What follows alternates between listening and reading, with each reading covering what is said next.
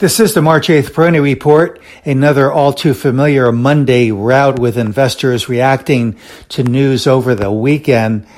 And of course, the indications that the Russia-Ukraine war could go on for quite an extended period, and the very mention of nuclear, all these things playing on investor psyche, but not really raising the bar all that much with respect to fear, at least in as much as the volatility index reacted to Monday's selling.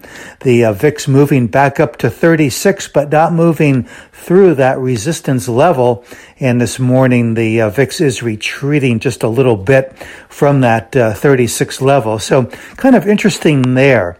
So right now, we're probably looking at a VIX range between about the 36 area and the 27 area. So a move in either direction could have some significance if we do break away on the upside above that 36 area. We could get that spike move.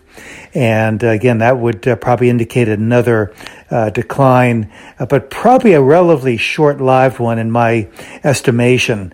On the other hand, if we do break below the 27 level, that will break that short-term bullish uptrend in the volatility index that I've been mentioning recently. So something to watch for now. Otherwise, I would perhaps just look at those two boundaries as being somewhat significant for the range of the volatility index, and maybe in some ways we can translate that into the range that we might be seeing in the market over the near term.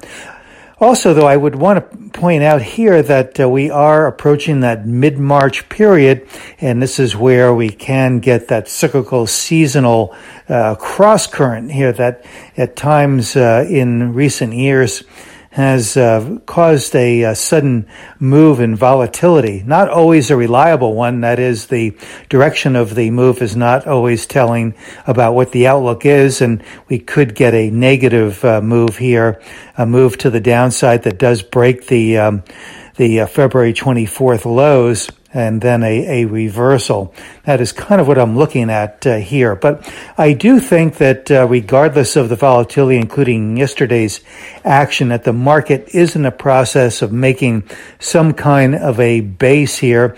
You wouldn't really know it by the real feel of yesterday's market action. But I do think that there is some credence and credibility, and perhaps even as we look back some time from now, perhaps some reliability that those pivot moves that we saw on January 24th and then again on February 25th are probably indicating that there is some underlying buying potential. Of course, there is that remaining uncertainty with respect to the Fed. There's the concern that the Russia-Ukraine war, that the longer it goes on, the more inflationary pressures it will impose on economies globally.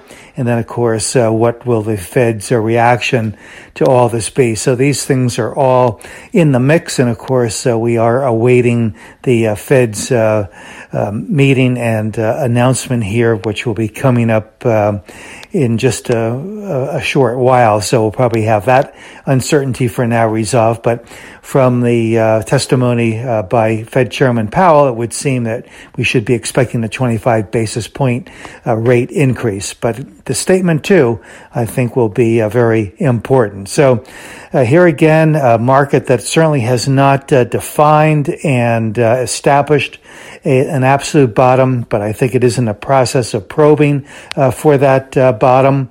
And I would expect this irregular pattern to perhaps carry on for a little while longer. But I do think that we are approaching that pivot point that could perhaps lead to a little bit less volatility and perhaps the makings of a more identifiable base for the market. This is Gene Peroni at Peroni Portfolio Advisors. All expressions and views presented on this podcast are the opinion of the commentator and may be subject to change. AAM makes no recommendation as to the suitability of any investment and may make a market or have financial interest in any security or sector discussed. Past performance is no guarantee of future results. Investors should consult a financial professional before making any investment decision.